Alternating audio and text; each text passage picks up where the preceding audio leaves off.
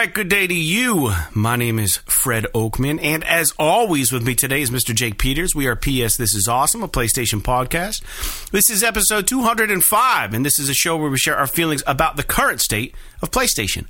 But before we get on with the show, I want to invite you all to subscribe to our channel on YouTube, youtube.com/PS This Is Awesome, and visit our Twitter at PS This Is Awesome. And if you want to make fun of our trophy list on the PSN, you can find me at anchorlist_81 and Mr. Jake Peters at Jakesaw01.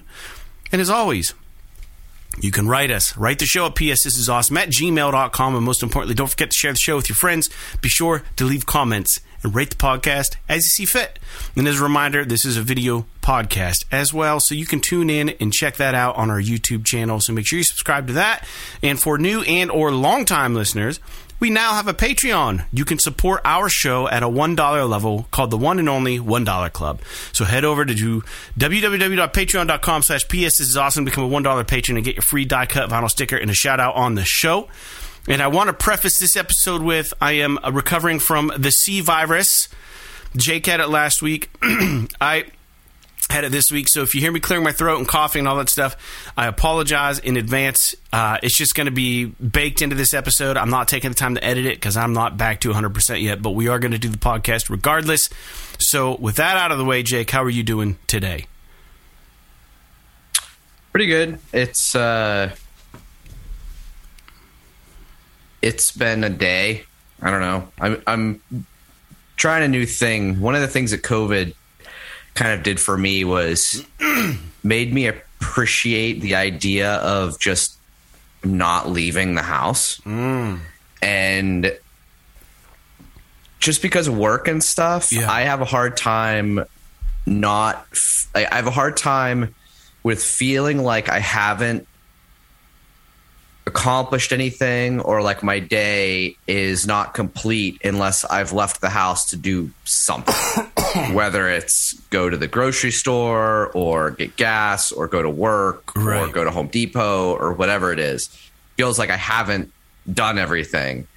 And so one of the things I'm really trying to do more of is just stop trying to find, other than obviously work, but stop trying to find reasons to leave the house and just spend time at home.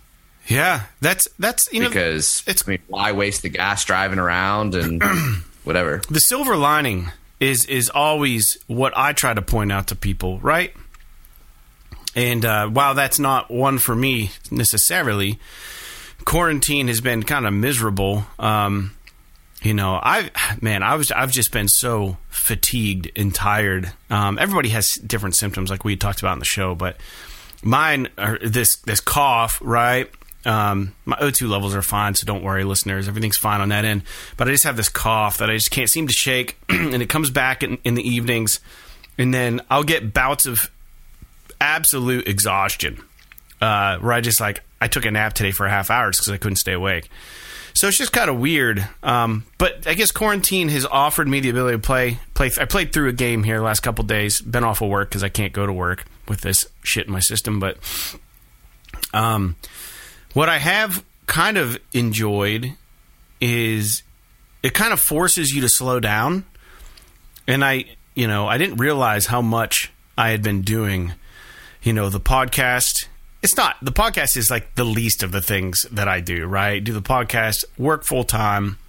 I'm constantly like trying to write stuff for my band for The Flood, or rather for One Up My Land, and we'd started recording. And then on top of that, I've been gigging, and stuff. And then, you're married, you have obligations at the house. And then in between all this stuff, we have hobbies, right? Like I like to do the board game stuff and the video game stuff, and you have your things, and it's just like, man, with all this shit, it gave me an excuse to say, forget about it. I'm not doing that right now. I'm not gonna pick up the guitar. I'm not gonna worry about One of My Land finishing up those 3 songs that kind of need fine tune. I'm not gonna mess with that. I'm not gonna stress on it. I'm not gonna stress on booking stuff right now. I have a reason to not do anything, and everyone in the world is going to say, yeah, that's legitimate. That's a legitimate reason not to fucking do anything. And that feels nice.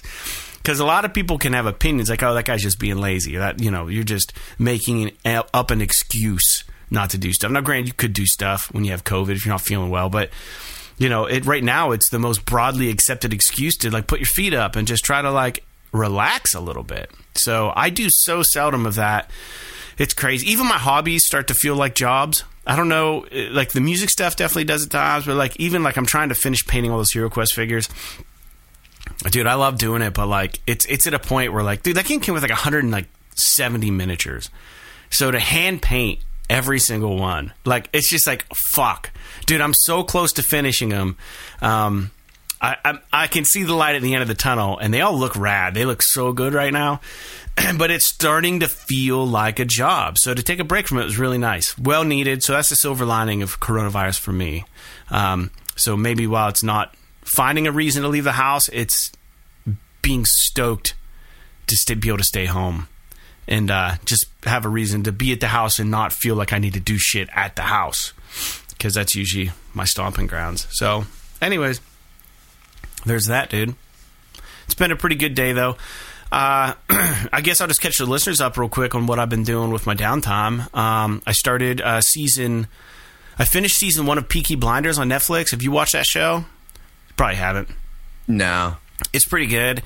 And then I started season 2. And then we'll get into games that we're playing, Jake. So I talked about how I have the C virus and you have had the C virus. But Don't call it that. What's that? Don't call it that.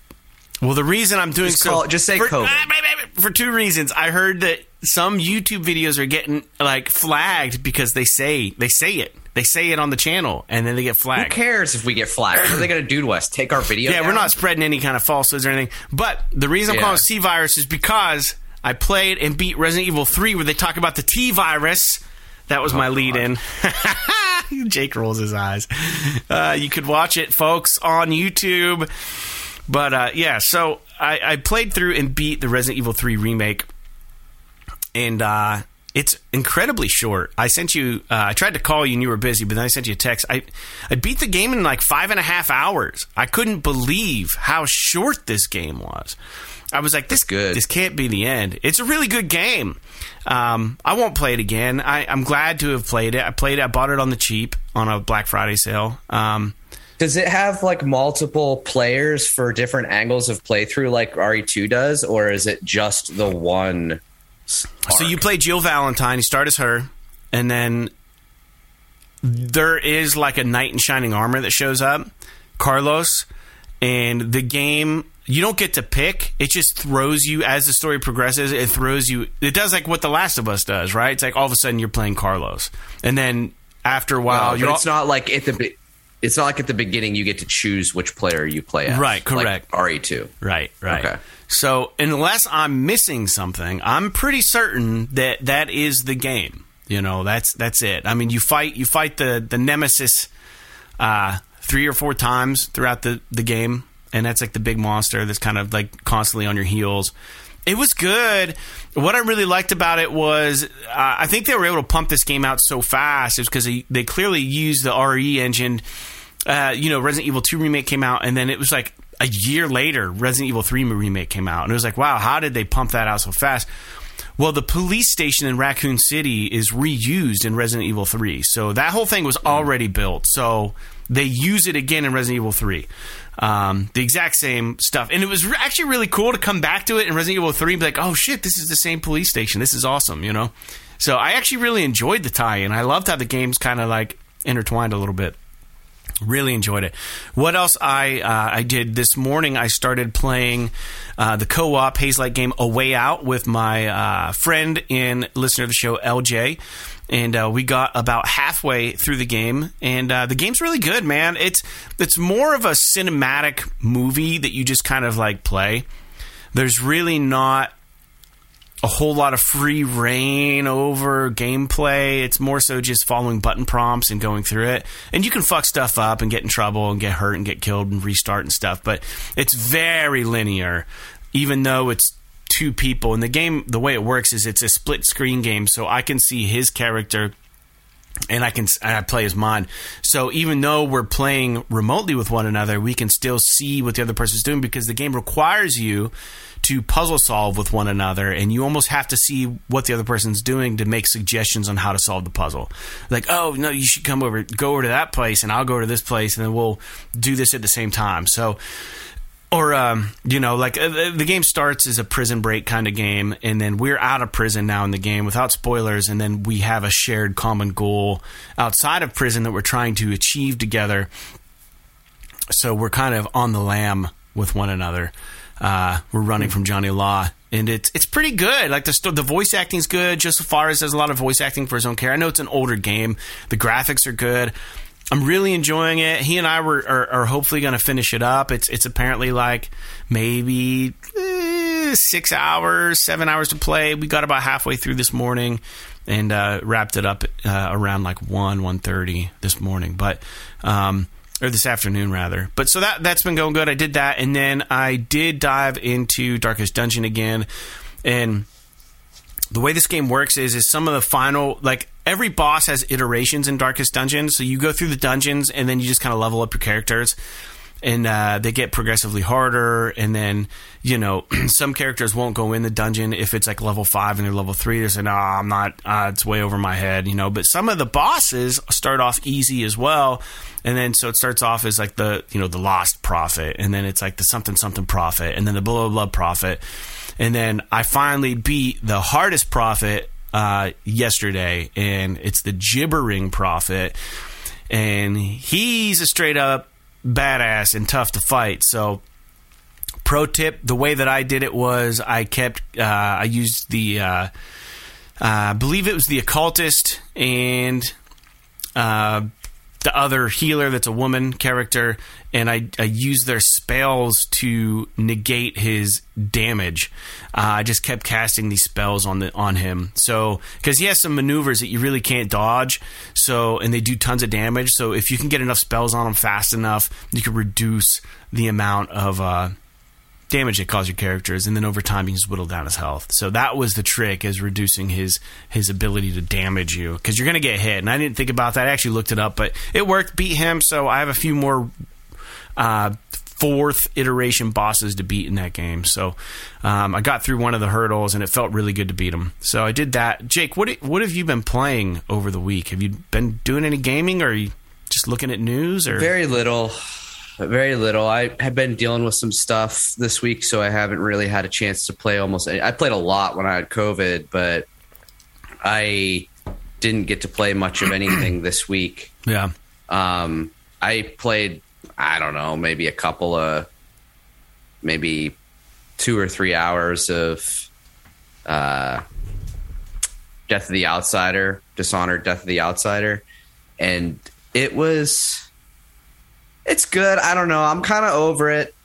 And I don't know why. I think it's because I just don't feel like playing that type of game right now. It's really good. The game is really good. Yeah. I have a problem with those games where when I played the first Dishonored, I platinumed it. And one of the things you have to do to platinum the game is you have to beat the entire game, without ever being seen once. Yeah, forget that. Or without killing anyone. So, and you can still like knock people out and stuff. But like if you knock someone out and then I think even if like you knock someone out and their body's detected, you technically don't get the trophy. So it's pretty wild. But since I did that, like I really enjoyed that. That was like my favorite way to play the game, was to try to like get through it stealthy. Because the combat's fine, but like you're not designed. The character is not designed for head-on combat, so it's difficult. You either have to like run away and try to hide, and then come back, or so. Especially in this game, because you have a limited number of powers. It's not like in the regular Dishonored games where you can get these like really offensive powers. Whereas in Death of the Outsider, it's more tactical stuff, like movement and like spying and stuff like that. And so I have a problem where when I'm playing it, as soon as a guard sees me, I reload my save. Oh, man. As soon as a guard sees me, I reload my save. And I keep because I can't, like, that's just how I play it. And so it's taking a long time for me to get through some of these parts of these missions because I want to get through it without being detected. And, you know, because like it's kind of like Metal Gear Solid, where like the thing about Metal Gear Solid 5, in my opinion, it was the most fun to do those like bases and stuff and not ever get seen. Like take everybody out with stealth, use like the tranquilizer gun and like hide the bodies and like do all that kind of stuff. I really liked playing it that way. I was never like a run and gun kind of Metal Gear player. And same thing with this. And so it's becoming frustrating. So I think what I'm going to do is I actually re-downloaded Outriders. Oh, yeah. So I'm going to jump back into that. Yeah. And I also I want to jump back into and finish off Forza Horizon 5. But yeah, no, I haven't really played a whole lot. I've been playing Death of the Outsider, and I've been kind of him-hawing about playing it because it's fun, but I get frustrated because I can't play it without, you know, being stealthy. Well, that's your own fault, man. But I know, but it's like, because the thing that sucks about it too is like if you get seen, then you have to do this whole sequence where you're like running and hiding and stuff. Yeah, and like, right. I don't enjoy that. You got to wait for the cooldown period. Yeah, so for me, like it's just quicker and easier to just fucking restart the instance and then just, you know, because you can save whenever you want. So that's the one thing that makes it kind of easy. I say easy in quotes, but like you can save constantly. So if you have to reload, it's not like you're reloading a big section of the level. You can reload right before the encounter. So, you know, you're hiding in the air duct or whatever the fuck you're doing, getting ready to jump out and try to get through these guards. You can save right there. So if you get spotted, you just bang, start right over, bang, start right over. And so, yeah, I don't know. I don't really have a whole lot else to say on it. But it is, don't take that the wrong way. It's still really fucking good. It's just the way that my brain is working right now is not really jiving with it. Yeah. Nah, I hear it. That's cool, man. Well, there's a lot of news to talk about. Why don't we just get on with that, man? I mean, there's a lot of stuff that actually has happened. It's been a really crazy news week. And I mean, we got to talk about the first thing that everyone probably has already drove into the ground and talked about, but we need to offer our opinions on it. And it's PlayStation related, but it's related in an ancillary way, but also a very direct way. But the news is the focus, like ground zero happened over at Microsoft, right? So the big news that dropped is that Microsoft announces their future acquisition of Activision Blizzard, and the deal is supposed to actually close in 2023. And at that time, all of the studios associated with Activision Blizzard will be reporting to Phil Spencer. So this is huge news. It hit pretty much every video game news channel. I forget what day it was. It was just this past week. I was actually sick the day you wrote me. You were like, "Oh my god, did you see this?" And I'm like, "Yeah, dude, I can't even think about it right now." So it was like a double whammy day for me because it wasn't news that I wanted to hear, and I didn't have my nose to the grindstone. But or to the corn, I guess, or to the ground or whatever. Eyes on the corn, ears to the ground. I didn't have that situation going on when this broke, and I heard it from you first, so that'll go down in infamy as the day that Jake told me that fucking Microsoft bought Activision Blizzard. It just pisses me off. Nobody saw this coming, man, and it's really wild. Sony's stock went down considerably after this news broke, which is crazy. And but the deal was apparently for $68.7 billion. And we had just got done talking about Bobby Kotick and how much he's worth, right? You and I, we were just talking about this last episode. Yeah, just about how much he made last year. or in 2020, I guess it was. So the listeners, if you listen to the show, you obviously listen to other podcasts, I would imagine, related to gaming, so you probably already know this.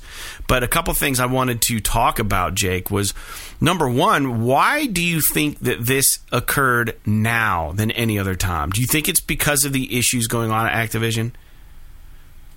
I wouldn't be surprised if it was at least partially because of that, because I'm sure Activision was looking for a way to maybe not necessarily rebrand, but kind of, redefine themselves. Yeah. Because the issues have come out to have run so deep within that company that short of like a major rebrand or overhaul, it's not something that's going to be easy for them to do. And Microsoft probably came in once all of this kind of started and was like, hey, we'll fucking buy you. Right. And that means all of you guys can still become filthy fucking rich. Yeah. Because we're going to buy you. Yeah, for sure. Because Bobby Kotick, literally, so the sale is $69 billion. About, yep. Bobby Kotick still owns like 35% of Activision. They said every share was purchased for like $90-some a piece. So that means that Bobby Kotick is going to walk away from this deal with $15 billion in cash. Well, yeah, after taxes, sure. Or whatever the fuck they're going to do. Yeah, so excuse me. Like I said, Activision's like, hey, we need to rebrand. We need to do something. We need to get away from this fucking, PR nightmare that is all the sexual harassment scandals and all this stuff that's been going on. And at the same time, Microsoft probably threw them a fucking buoy and was like, hey, we'll buy you. We're going to pay you less than you're worth, but we'll fucking buy you. And the thing is that I guarantee you Activision's worth more than $70 billion. I don't know what they're worth, man, but I mean, like, this is the kind of stuff that like is so interesting, and it's like I 100% agree with you that this isn't a coincidence that this is happening right around the time of all of the bullshit that's happening with the sexual harassment and like the boys club and all this stuff that's going on with Activision. Bobby Kotick just being apparently complete asshat, right? Like that's the gist. Is like. And I don't know a whole lot about that situation, but I would say that the gaming community largely falls on, I mean, no matter what your political beliefs are, that this guy has done a lot of shit that he shouldn't have done. So, I mean, it makes sense, man. Money, you can throw money at just about anything and make things disappear. And now, granted, it's not gone. Like we know, like that the shit still, whatever happened to Activision Blizzard still happened. But like, money can solve a lot of problems, And it's one of those situations. Unfortunately, it's the truth of the world. Is that Microsoft's pockets are eternally deep. I mean, they fucking have Windows. Like we've talked about this. Like they have so much money. They're like, it's a concern of mine, and I think a lot of people is like, if they can't beat PlayStation by, putting the time and the effort and the relationships into studios and kind of winning them over and just intrinsically in a natural way acquiring them and vetting them and making sure that the studios want to work with them, kind of like how PlayStation did Sony did recently with House Marquee or whatever you want to call them, or Fire Sprite. They've done some stuff with them. They've acquired these studios. They're long-standing relationships. These are people who exclusively, for the most part, have worked with Sony, but Sony just didn't pull the trigger and just say, hey, we're going to fucking buy you guys because we don't want Microsoft to scoop you up. They kind of did it in a natural way. And what's interesting about this to me is that Microsoft seemed to be doing this in a completely unnatural way.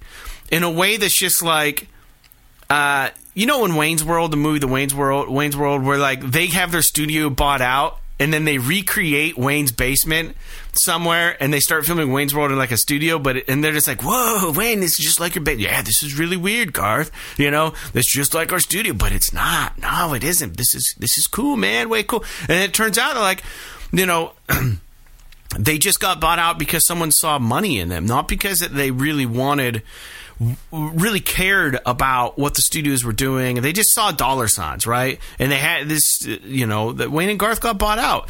And they were underground dudes that just fucking sold out in a weird way and learned a hard lesson. But it's weird because, you know, I see it on the music industry front too, where like a lot of musicians now are turning down record deals because we have the internet. Like we don't need the fucking record labels. Like we need a publicist to kind of get our information out there, to put our music so people know about us. We need good marketing people. We need a good marketing team. We need decent distribution, which you can get online. We need all these things in place, but we don't need a label to do it now. We have all these third-party people that can do this for us. And I don't know that it sits comfortably with me that Microsoft is just going to start buying big AAA studios because they can. And they're just this. In my opinion, this is probably. I'd say that it is probably It would probably challenge for the worst thing to ever happen in the video games industry. And I'm not saying that because of, Microsoft's going to win now. Because we're like Sony fanboys, honest, right? It's just in general. To be completely honest, I literally don't care about anything that Activision has. I don't care about any of their games. I don't play Call of Duty. You do like Diablo. Diablo is literally the only thing that they have where I'm like, okay, I might not be able to play Diablo 4 on fucking PlayStation now. But, that's sort of, you're talking about how the deal isn't going to close until 2023. Right. Part of me wonders if maybe a condition of that was Microsoft went to Activision and was like, hey, we want you to delay Diablo 3 or Diablo 4 to 2023 so we can lock it down. And that might be the case. But to me, it's like, the thing that's scary is that Microsoft is literally, they're doing some good things for gaming. Like, I think Game Pass is good for the consumer, even if it's not good for the market. And the problem is that Microsoft is literally paying to win. And right. It's kind of like people always talk about how shitty microtransactions are in multiplayer games where you pay to win. It doesn't feel earned. This is literally that on the business level. Like they're literally paying to win. And I think about it, and I'm thinking about Call of Duty, for example. Call of Duty will sell 15 million copies a year. If you sell 15 million copies for, let's see here, 15 times 60. If you sell 15 million copies of Call of Duty at $60, that's $900 million. Let's round that up to $1 billion a year. That's only if you only sell 15. I mean, like, what if they have a banger, right? But what I'm saying, what I'm driving at is that. Welcome to the PS This Is Awesome Patreon page.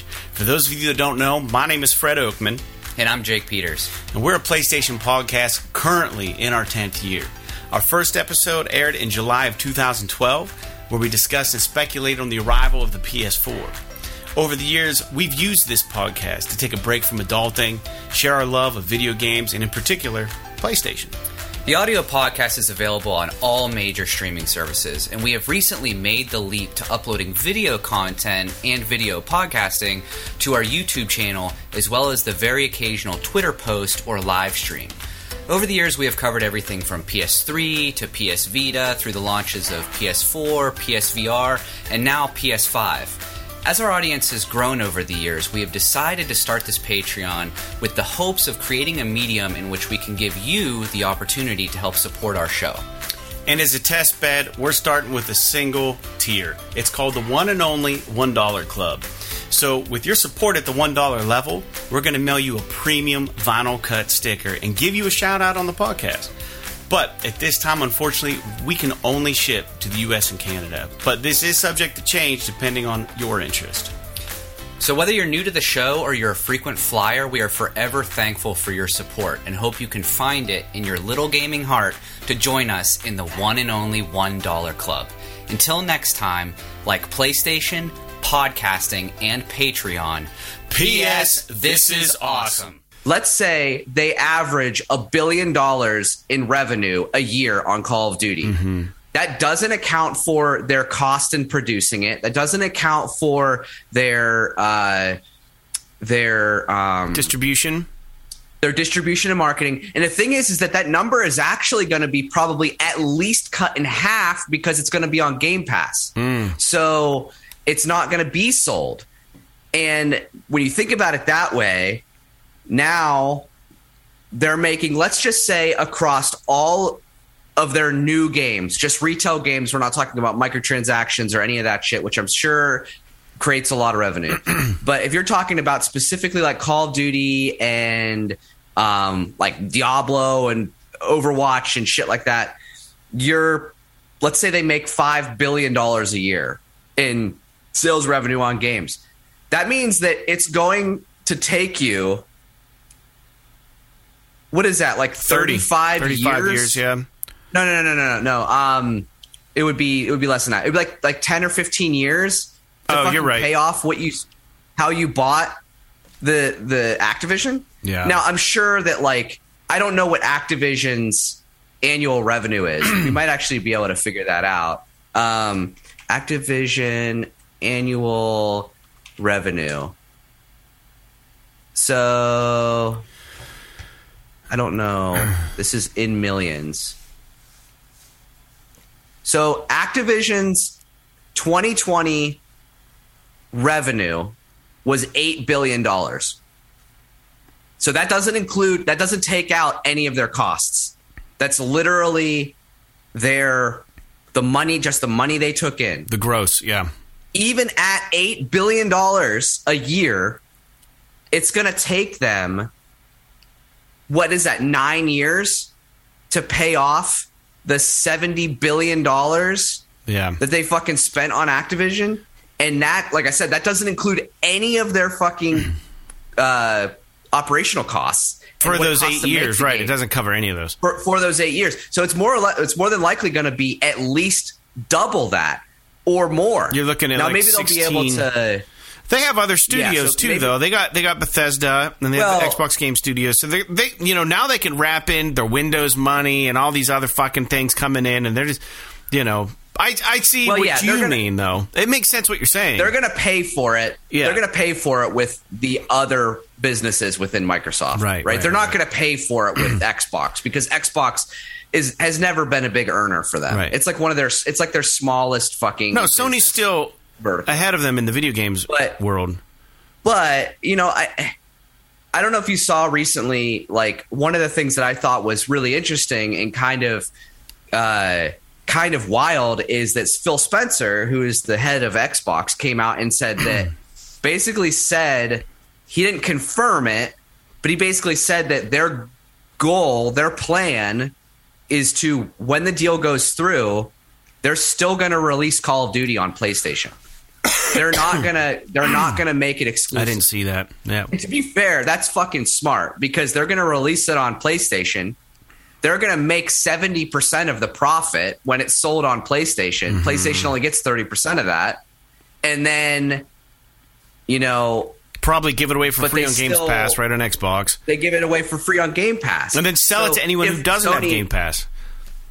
And that's the thing. And if Sony is still the market leader in consoles, then they'll sell it at a 70% revenue, and then if they're the console leader because of the industry shifts or whatever, then now they're gonna basically drive up Game Pass subscriptions, which is what they really ultimately want. That's the goal. And so yeah, we have a I don't know. To me, I just worry about this, and I worry about like the consolidation and the monopolization in the game space. So like this, it was cute.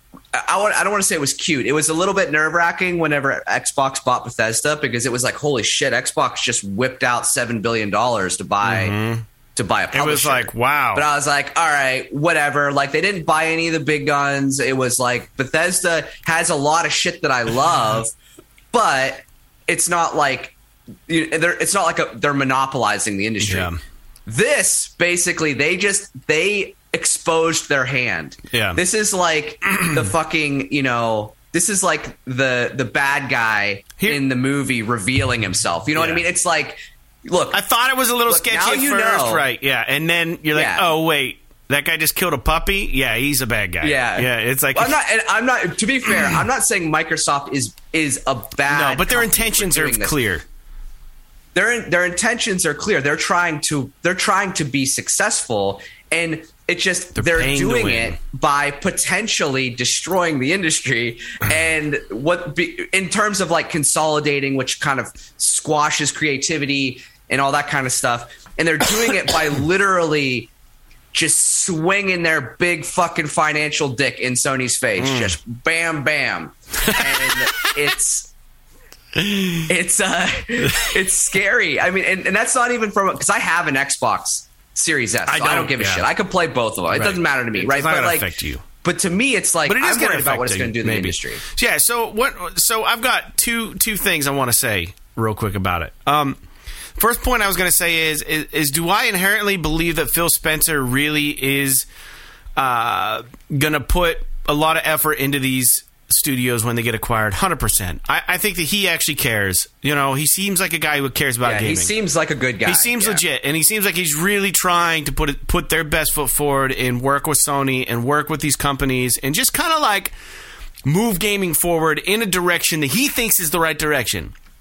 His intentions, I think, are probably okay, but we have to think about this on a long-term timeline, right? What happens when Phil Spencer retires and gets replaced by somebody? And maybe that person's intentions... By some Don Matrick type or something. Yeah. Isn't like... As like... Bad. Well, Phil said he was going to put Call of Duty on PlayStation, but you know what? Not me. That ain't how I'm running this shit. I'm in charge now, and I'm pulling all this shit. I'm pulling legacy shit. I'm doing all this shit, and I'm taking it away. And we are going to have a monopoly, and we're going to run it like a monopoly because we don't pay, $78 billion to not do that, right? So, like, it's interesting. Yeah. And they're going to start... I mean, to be fair... I was just going to say, to be fair, if Sony did this, if Sony bought Activision, they would 100% lock all these games. Oh, 100%, yeah. Now, you'd be idiotic not to. Right. But Microsoft, it looks like, is going to at least try to extend the biggest titles to PlayStation as well. And the one thing that I see as kind of a positive to this is it might, and this, I don't know if this is a positive so much as it's a curiosity to me, is that I almost guarantee you that Microsoft really wants to get Game Pass on PlayStation. And this is where I was going to go with my second point. Type of move to like force Sony into making an agreement with them to be like, hey, look, because it could be like you said, down the road, there might be a CEO that's like, hey, Sony, guess what? You can either let us put a version of Game Pass on PlayStation, or we can just fucking lock down Call of Duty. Yeah, and you pick. That's the line is drawn. Scary. You think the line in the sand is drawn now? Just wait until Phil Spencer's out of there and the next person comes in. Do you think it's bad now? Just wait, because the devil you know. That's all I'm saying. The devil I like to think that. I mean, they have a pretty good. Microsoft seems to have a pretty good culture within their management. Oh yeah, I'm not shitting on Microsoft. So, I'm just. My concern is. I guess I'm just saying. I would like to think that if Phil Spencer did leave, they would ascend somebody within the company who probably has a similar sort of mindset, because Phil Spencer really did save Xbox after Don Matrick totally fucking drove it into the ground with Xbox One's launch. So it's interesting. I don't know. I mean, we could literally talk about this fuking topic all night long. Oh yeah, we could. But I think the monopolization is. I think you hit it on the nose. Like, because this only means is EA next? Is who's the next studio that Microsoft's just going to sweep? Because they're not showing any signs of stopping, right? So there's going to be another one. Well, Activision is the reason why this is so crazy is because Activision is the biggest. They're the biggest publisher in the world. It's not only just Activision, but it's Activision with Blizzard and King, who is a big mobile developer who we don't really care Candy about. Crush and stuff, yeah. But like fucking Candy Crush alone is worth like billions of dollars. So it's pretty amazing. Like if they bought what this says, and the reason why this is like, you know, that sort of dark shadow ascending on the industry is like if Microsoft can buy Activision, they can buy anybody. Yeah. Period. Oh, 100%. Here's the funny thing, and this is the last point, because you touched on will Games Pass now be coming to PlayStation. My last point, and then we're going to name every studio now that Microsoft owns real quick, because I made a nice list of it, which is it's jaw-dropping when you hear them read out loud. So my next point is this. Do you think the people at Bethesda are like, God damn it, like, we thought that they were only willing to spend like do you think Bethesda could have ran that deal up a little higher, knowing that Microsoft wanted them so bad? What if they would have turned it down? Microsoft would have probably, their goal is to do this. So if Bethesda would have been more stubborn about it, they probably could have got 10, 15 billion instead of the 7. They could have doubled up maybe. Like they're probably God, are you kidding me? Like we could have made more than that. If they're going to throw $68 billion to Activision Blizzard, like we could have maybe got 10. You know, like here's the thing. You might be right, but my opinion on that is that first of all, Microsoft already overpaid for Blizzard or Bethesda, because I don't know that Bethesda was necessarily for sale.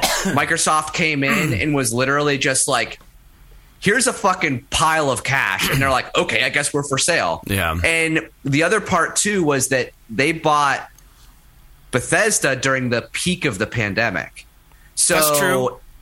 So, you know, there's a little bit more desperation there as far as the sale goes. But I see what you're saying, and it definitely could have been that if they had just held out, maybe they would have been able to secure a bigger bag. But yeah, it's an interesting thing to think about. But like, really, it's really, to me, I think it's really interesting, but it's also really scary. Someone at work, I was talking to somebody at work about this, and they were just like they were literally like, why doesn't Microsoft just buy Sony? Literally think about it. Because if they spent that would be a monopoly, I would think. If they spent 68, well, that's the thing, right? Is they're already sort of tiptoeing a line with the FTC buying Activision. So if they were to buy Sony, I mean, that's just a straight up fucking monopoly. I mean, technically they're still Nintendo, but they're not like really a direct. They are a direct competitor, probably as far as the FTC is concerned. But as far as like everyone in the industry is concerned, Nintendo is not a direct competitor to Microsoft and Sony. They're competitors with each other.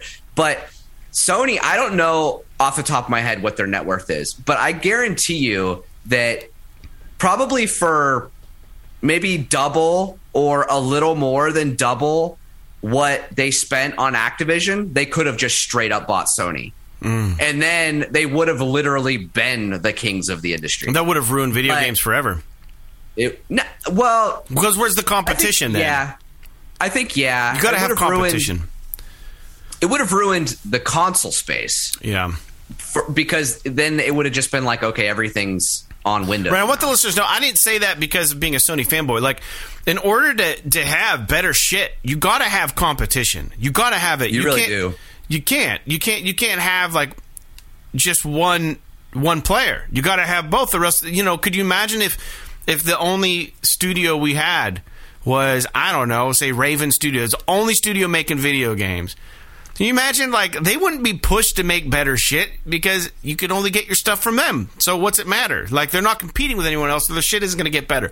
So if you could even bring that in to say, what if the only studio, or the studio that sold the most games, was Naughty Dog? Yeah, Naughty Dog makes. Right now, they make the best games on the market. Arguably, pretty much. I mean, right? It's arguably, right? I mean, in terms of quality and what you get, right? But if Naughty Dog didn't have any competition, like, and nobody was pushing them, like, it wouldn't be as good. It wouldn't be as good. Eventually, it would fall off. Like, if you think about it, Sony was top dog with PS2, and Xbox was shitty.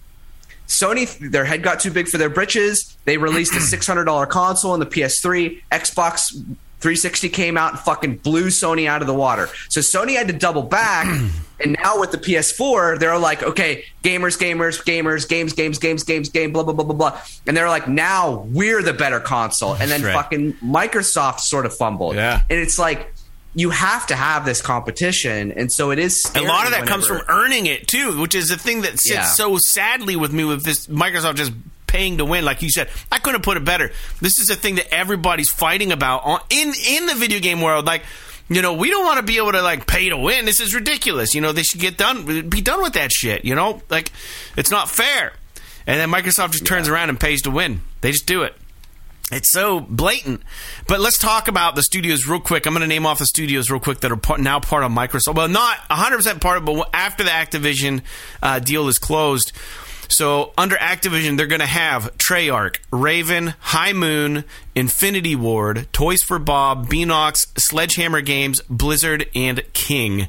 Under Bethesda, they're going to have Bethesda, ID, Tango Gameworks, Machine Games, Arcane, ZeniMax, Alpha Dog, Roundhouse Studios, and then the Xbox Game Studios comprises of Rare, Double Fine, and Exile, the Initiative, 343 Industries, the Coalition, Turn 10, Mojang Studios, Undead Labs, Obsidian, Compulsion Games, Ninja Theory, Playground Games, and Xbox Game Studio Publishing. That is a ridiculous amount of game developers and studios. Like, that's just crazy. They're pretty nuts. It's just crazy to think about. To say it out loud hurts. Count it, but it looks like fucking 30-some studios or something. It's ridiculous, like that.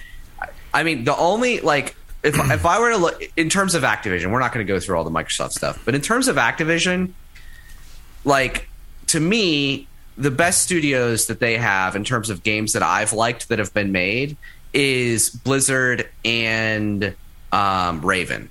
Those two studios, and Blizzard has fallen off in recent years. Yeah, they have. They haven't really made a good game in a while.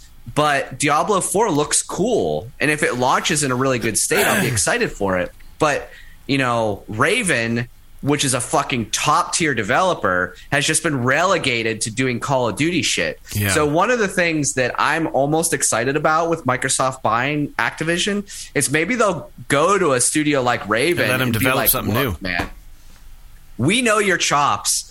Go fucking make something awesome. Yeah. And they'll just go off and make their own shit again.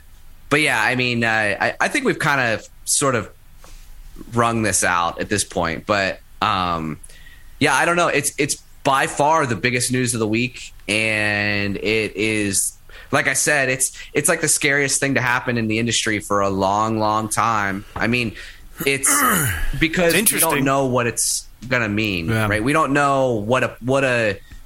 It's kind of like that, I don't know if you want to call it an old adage. It's science, but like when you talk about ecosystems and when you just like, let's say we're to kill off all of the bees because, we hate fucking bee stings, it would literally destroy the environment. It would change it as far as we know, right? Yeah. Because of what bees do. We don't necessarily know what all would happen if all of a sudden bees didn't move pollen around. It would change. And all that kind of shit. But it would definitely fuck shit up.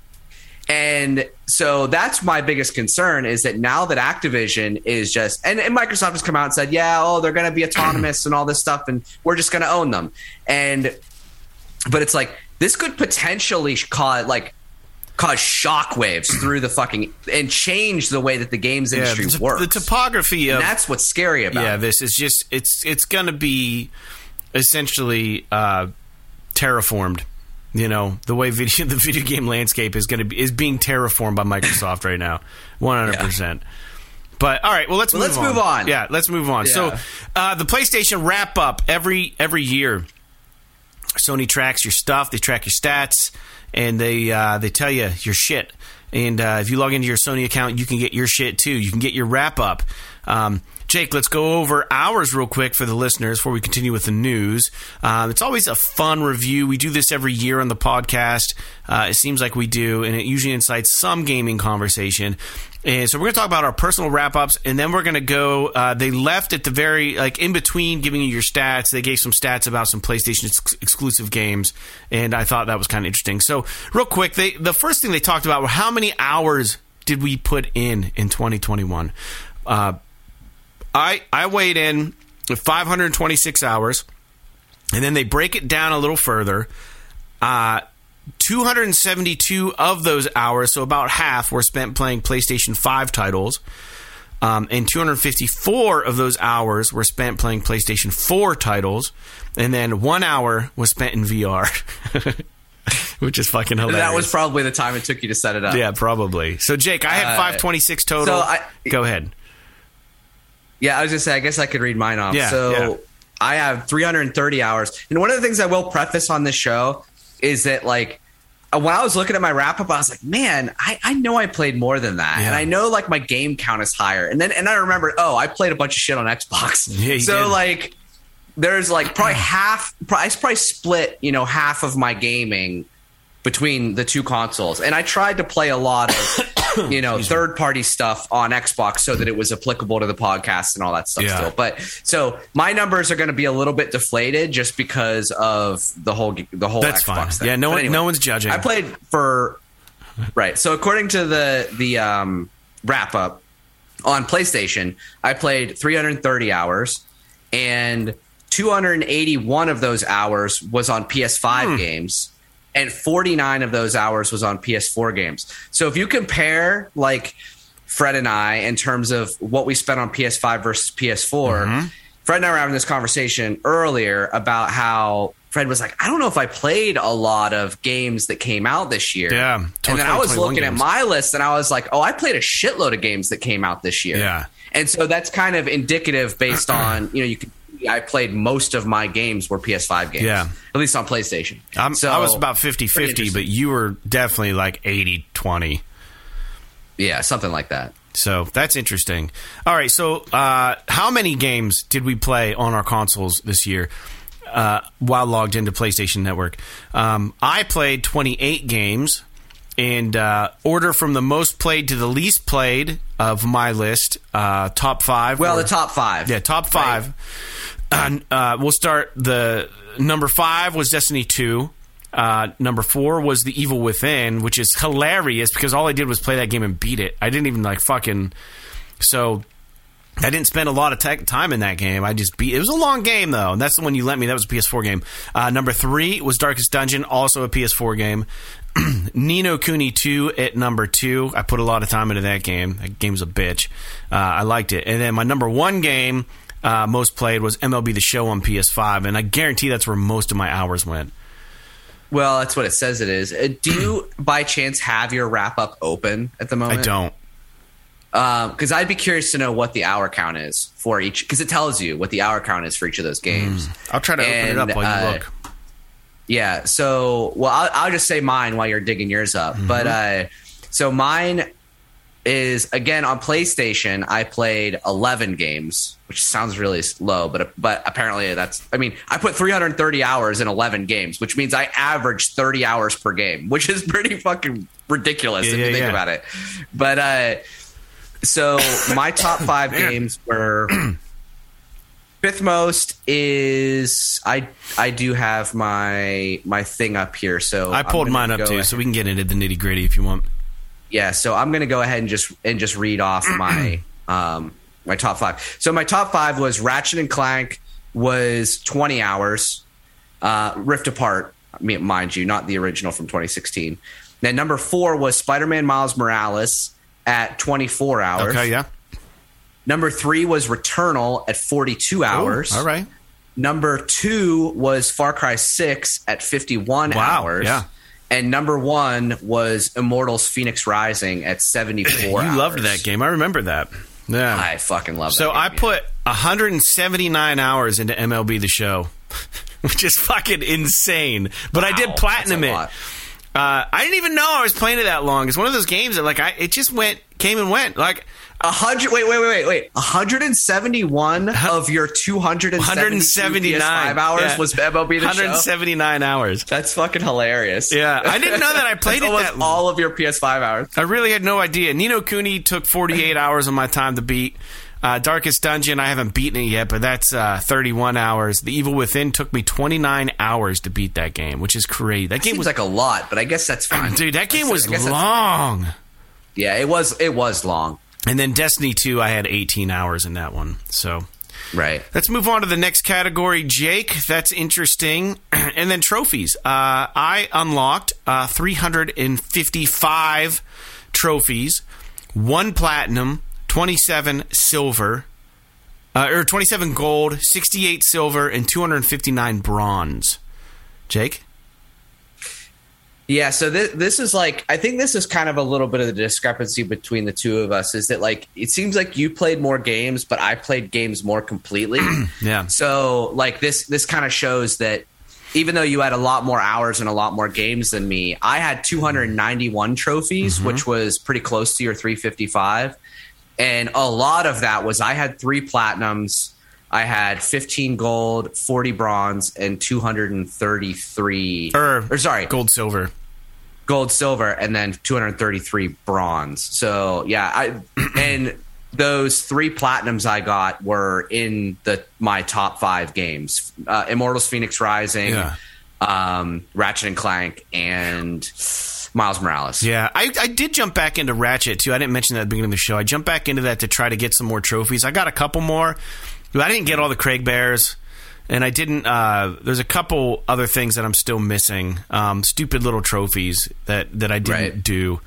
I could probably. I'm like 80% complete in that. I could probably get that plat if I wanted to. It's just I don't know. All right. Lastly, PlayStation Plus games. Sony offered 37 free games for PlayStation Plus. I have claimed 36, and Jake, it looks like you claimed 33 of those.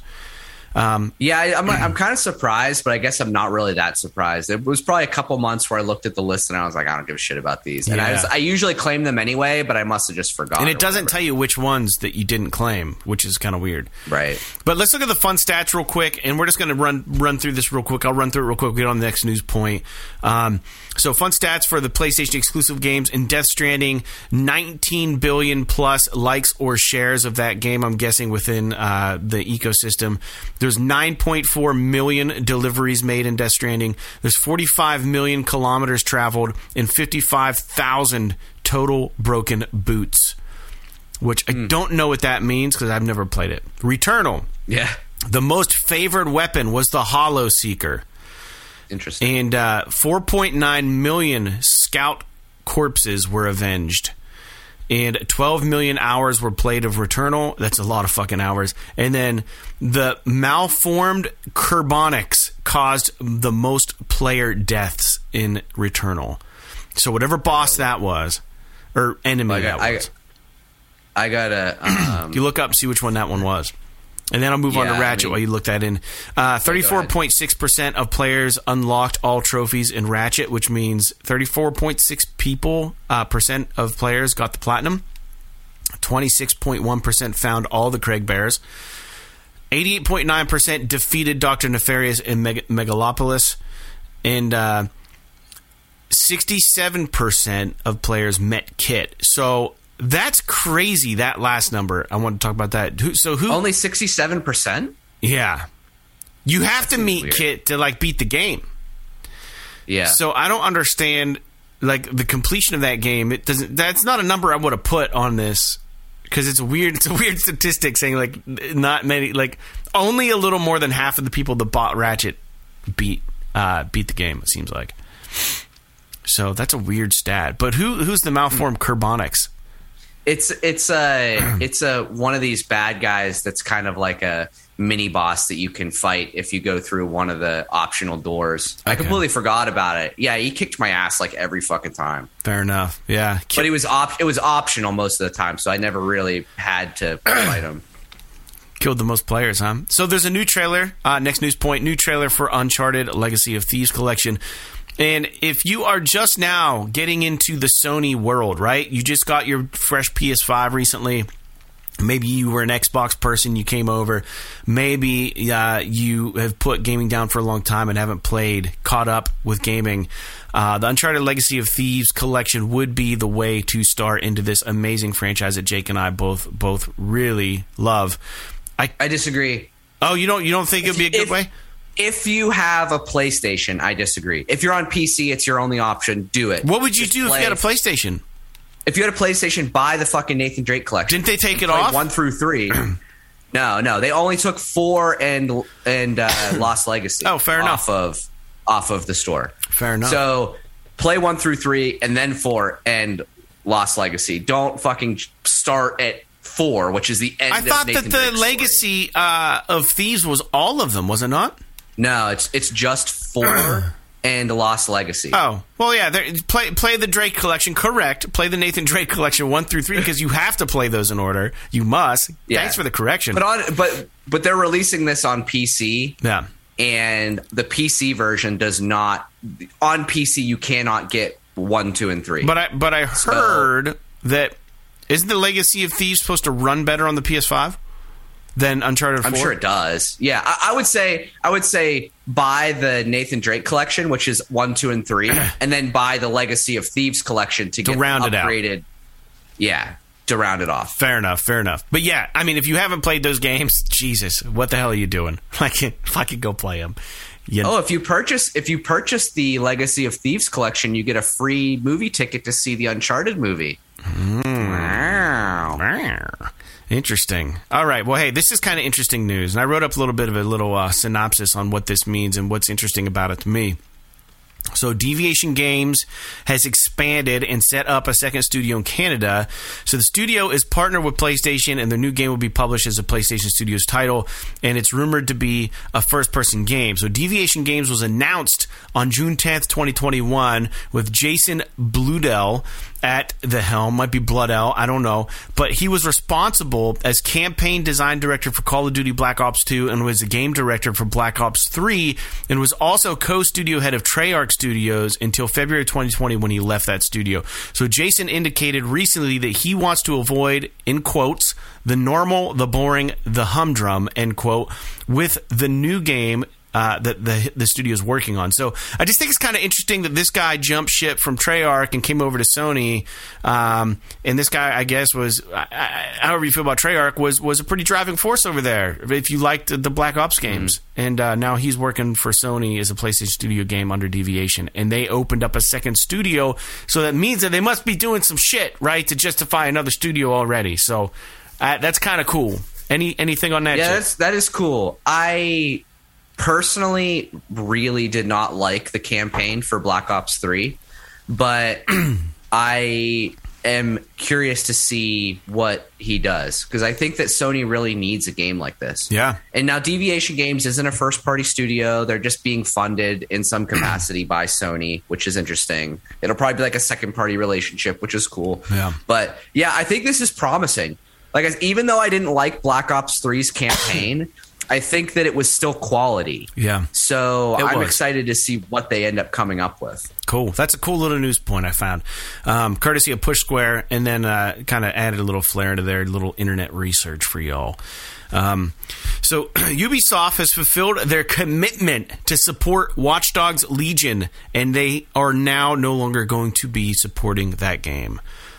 What does that mean? Their commitment to who? To the fans. They said we were going to give you this DLC, that DLC, this many updates, and they've done it. Okay. And they're done with it. It's dead in the water.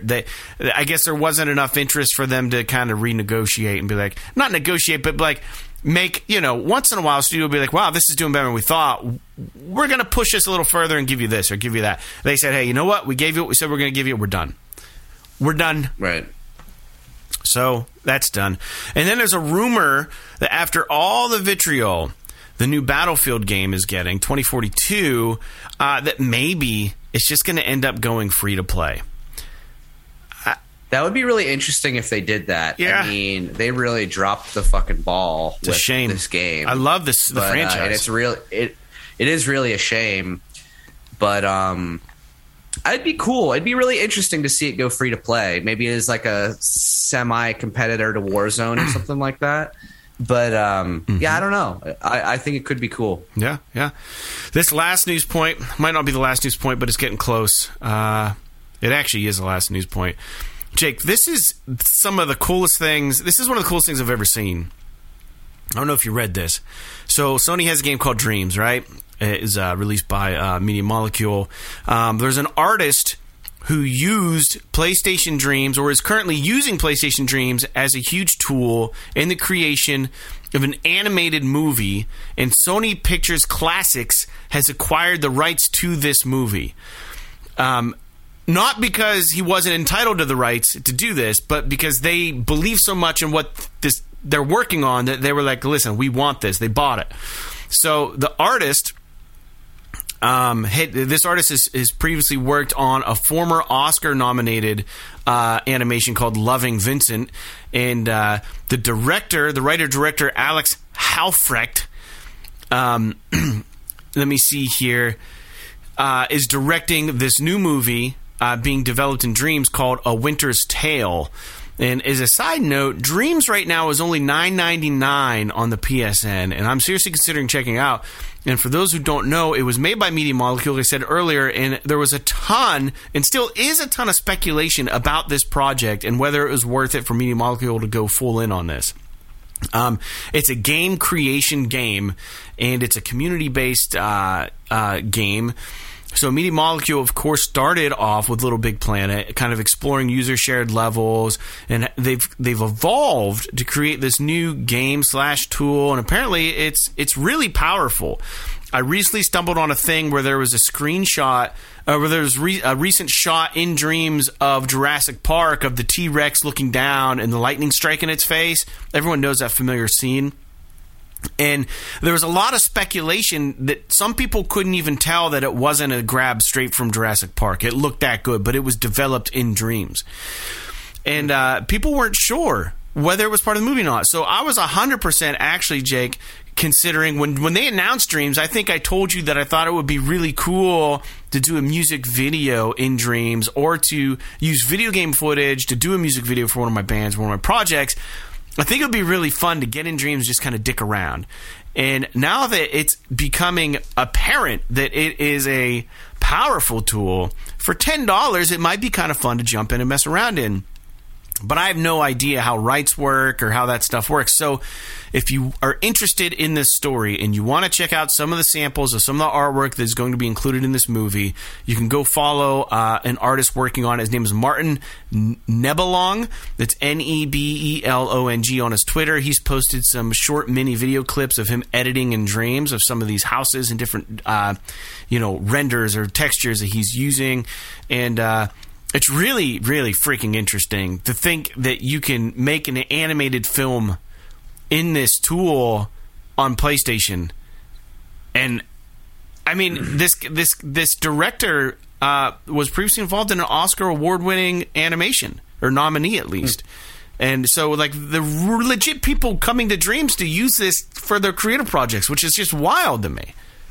It's pretty interesting, and I would bet that, as far as rights go, I would bet that if you make something in Dreams, like, you have the right to that IP or whatever, but you probably don't have the right to sell it outside of Dreams.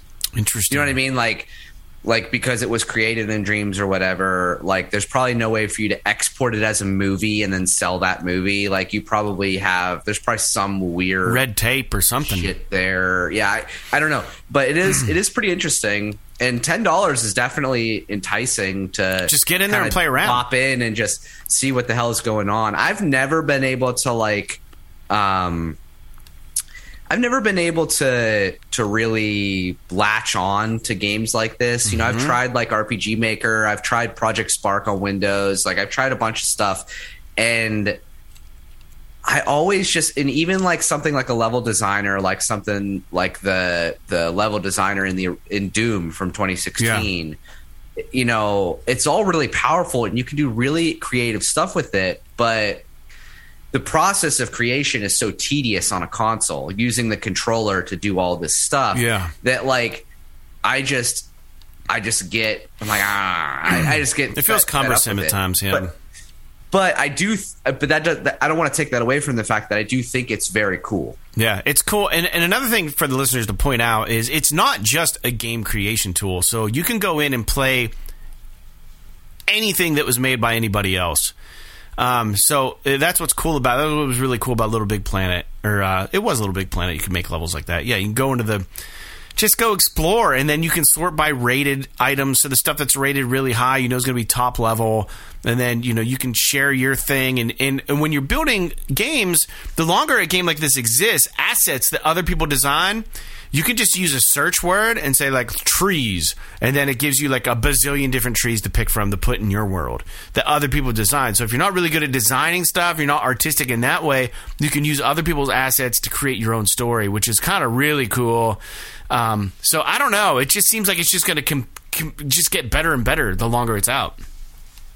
Yeah, it very well might. I mean, I think it's really neat.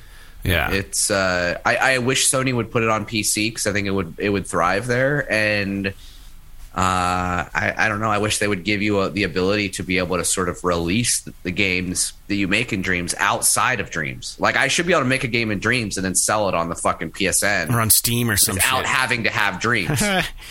You know what I mean? Yeah. But I digress. They could even have a whole separate storefront.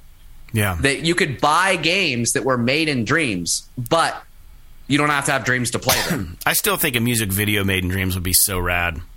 It'd be cool. You could do it as long as you're not selling the video. Yeah, well, you have to come up with the concept, but yeah, it would be cool. Yeah, I just don't know how. I'm tempted to pick it up for $10 just to see what I could do with it. All right. Anyways, Push Square had a general PlayStation quiz. We like to do these on the show, Jake. I figure it's a special show.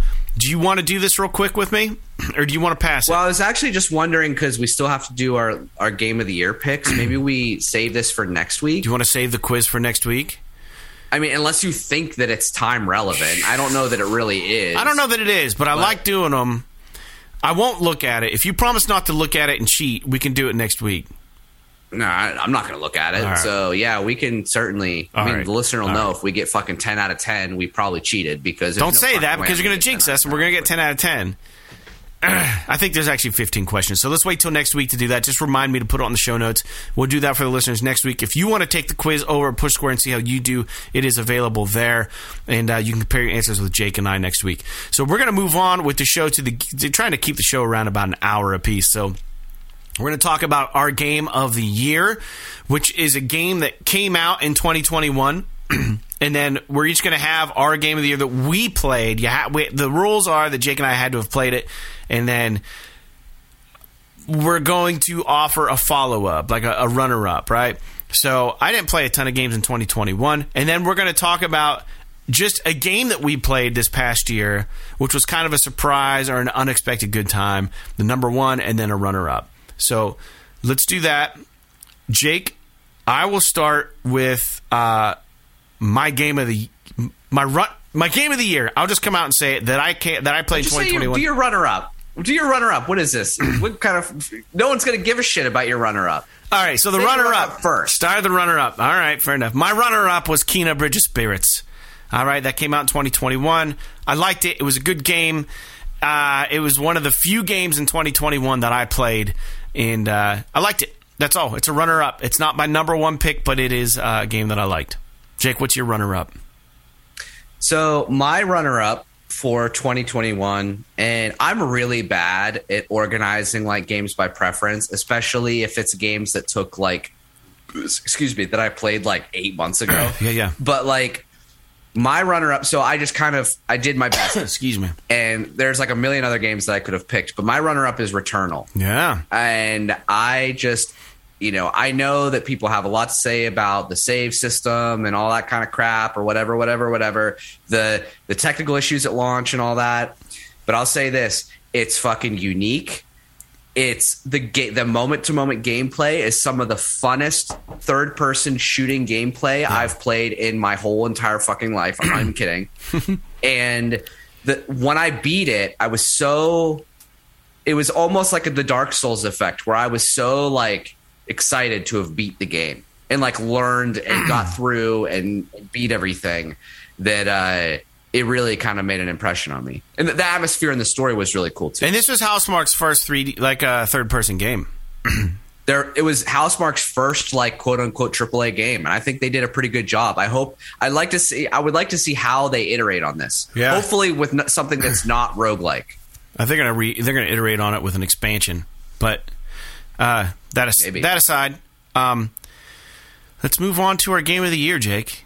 Game of the year. This game was released in 2021. I played it, and I liked it better than Kena. That's all I have to say. Ratchet and Clank are ripped apart. And I will note that MLB The Show 2021 is not on this list. That game came and blew past me so fast. I don't know how I dumped 170 hours into that game, because it didn't even cross my mind that I played it this year until I saw the trophy list. So MLB The Show you didn't consider it as one of your games? No, there was nothing special about it. It was just baseball. But you played it for 179 It's just baseball, man. That's all it was. That's how good it's like a really good soundtrack you shouldn't notice, right? Like if you're making a game about baseball, there should be nothing about that game that's like, holy fucking shit, that's amazing. If you do it right, you don't even think about how good it is. It's just done right? So it didn't even cross my mind. Because it's good baseball game. It's just good baseball. That's all that game is, and you can rely on it every year. Anyways, Ratchet and Clank, my number one game. I loved it, man. It was good. I was a little confused with the story because I played it kind of intermittently and the time travel and all the Dimensionator and all that stuff. Ultimately, man, this game was sweet. It was good. I think going back into it this past week to kind of pick up a couple trophies reminded me how pretty the game was, the graphics, just how much polish was on this game. It really was a nice showing for the PlayStation 5, and it was a great experience. So I thank Sony for it. Jake? All right, so my 2021 release that I consider to be my game of the year, and I don't know if this is going to be surprising or not. I'm like looking at the list right now, and I think that it's a good choice, and that's Psychonauts 2. I really liked that game. It is a little surprising. It was so good, and it's I have a bunch of other games on here that I definitely could have picked. To me, I didn't think that 2021 was a very strong year in terms of like the games that were released. There wasn't anything that came out that like fucking blew my brain. There were a lot of good games, but not a lot of like games that were just amazing. And I think that Psychonauts 2 was just one of those games that just it's a very heartwarming game. The way that the artwork's in the game, the music, the characters, the way that they show and portray, your mental faculties in terms of things like depression and anxiety and all of that kind of stuff. It's really, really a good game. And this is probably going to be the last Double Fine game we get on PlayStation because Xbox owns them now. Yeah. So if you have any interest at all, I would highly suggest you go play Psychonauts 2 because you can play it on PlayStation, and you just might not ever get Psychonauts 3. Yeah, fair enough. Fair enough. That's a good pick, man. Forgot that game came out this year. I never played it. I know some people did and really enjoyed it, so you're not alone on that. So games that we played in 2021, which didn't necessarily come out this year, but we picked up, we got them, we played them, you and I played them, and were surprising in an unexpected better time than maybe we thought, or they kind of gripped us in a way. So my runner-up to this, and I don't believe it came out in 2021. I think it came out at the end of 2020, but my runner-up is Cyber Shadow. That platformer. I checked my trophies. I pretty much played this game in January 2021, and man, what a damn game this game was. Such a good side-scrolling game.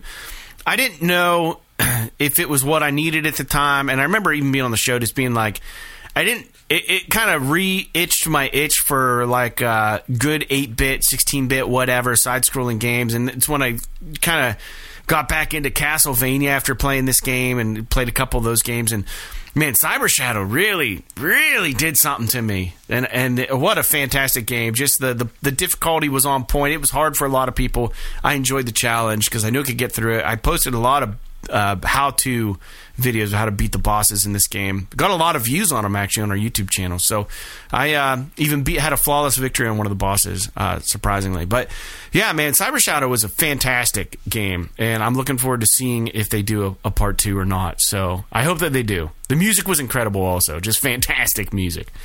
Jake, what was your runner-up? Yeah, Cyber Shadow. I played Cyber Shadow. Yeah. I didn't beat it, but I played it up until that battle with the fucking snake in the water. Dude, that's the flawless victory I had. Yeah. So, and I started playing something else and I just fell off with it. That was a really hard boss. It is a really good game, and I think that it's an awesome, like, revision, like not revision, but like a revival of a Ninja Gaiden type game, and I think it's really good. It's a tweaked game, man, fine tuned. So my runner up for games not released in 2021 that I think was amazing is a game that unfortunately you cannot get on PlayStation. Oh no. But they announced that it is going to be released on PlayStation. Okay. It just hasn't been released yet. And that is also a ninja game called Katana Zero. And Katana Zero is essentially like Ninja Gaiden meets Hotline Miami. Oh, yeah. It's fucking awesome. I haven't played a game. Like, literally, the first time I played Hotline Miami, the first Hotline Miami on Vita, like, how crazy of an impact that game made on me and how awesome it was and what a crazy, awesome experience. Like, how everything from, like, the frenetic gameplay to how just adult and psychotic the story is. Yeah. Like, exactly the same in Katana Zero. It's so fucking awesome. And I really cannot wait for this game to come out on PlayStation so that everybody that listens to this podcast can play it, because it is so good. It's side-scrolling. It's not top down like Hotline Miami is, but it's similar in that it's like, remember Hotline Miami is very like fast-paced. You have to like kill the guards. Yeah, small levels. Die and like, yeah, it's very, very fucking awesome. So yeah, that's my runner-up for games not played in 2020 or not released in 2021, but that I played. Your first experience with them was 2021. Yeah, same here. Right. So my number one game, my first experience in this game world, talked a lot about it on the show. It should come as no surprise. It was not released this year. Darkest Dungeon, man. This game. If you're at all interested, man, it just really is something special. Just the tone, everything about this game. Have you tried this game yet at all? I haven't, but it's on Game Pass, so I'm tempted to just download it and try it. Just get it because I don't have to pay for it, you know. So other than it'll get its hooks in you, man. I think it will. It's so good. My problem is that, like, recently I've been more interested in playing games that aren't going to hamper me with things like cyclical playthroughs, like roguelikes, or like fucking permadeath and all that kind of shit. This has a bit of that. Darkest Dungeon has the permadeath and all that, and you know you have to be very careful about how you use your characters and everything. And I'm just at a point right now where I don't want to play something where I just have to constantly worry about losing. Where the ante is so high. Well, this game opened up a lot for me, man. Yeah, I appreciate what you're saying, but I really would recommend you to try it at least. I think there's a lot in. There's a voice actor in this game named Wayne June, and he actually does narration. And I took a trip to North Carolina, and had I not played Darkest Dungeon, I would never known of this guy.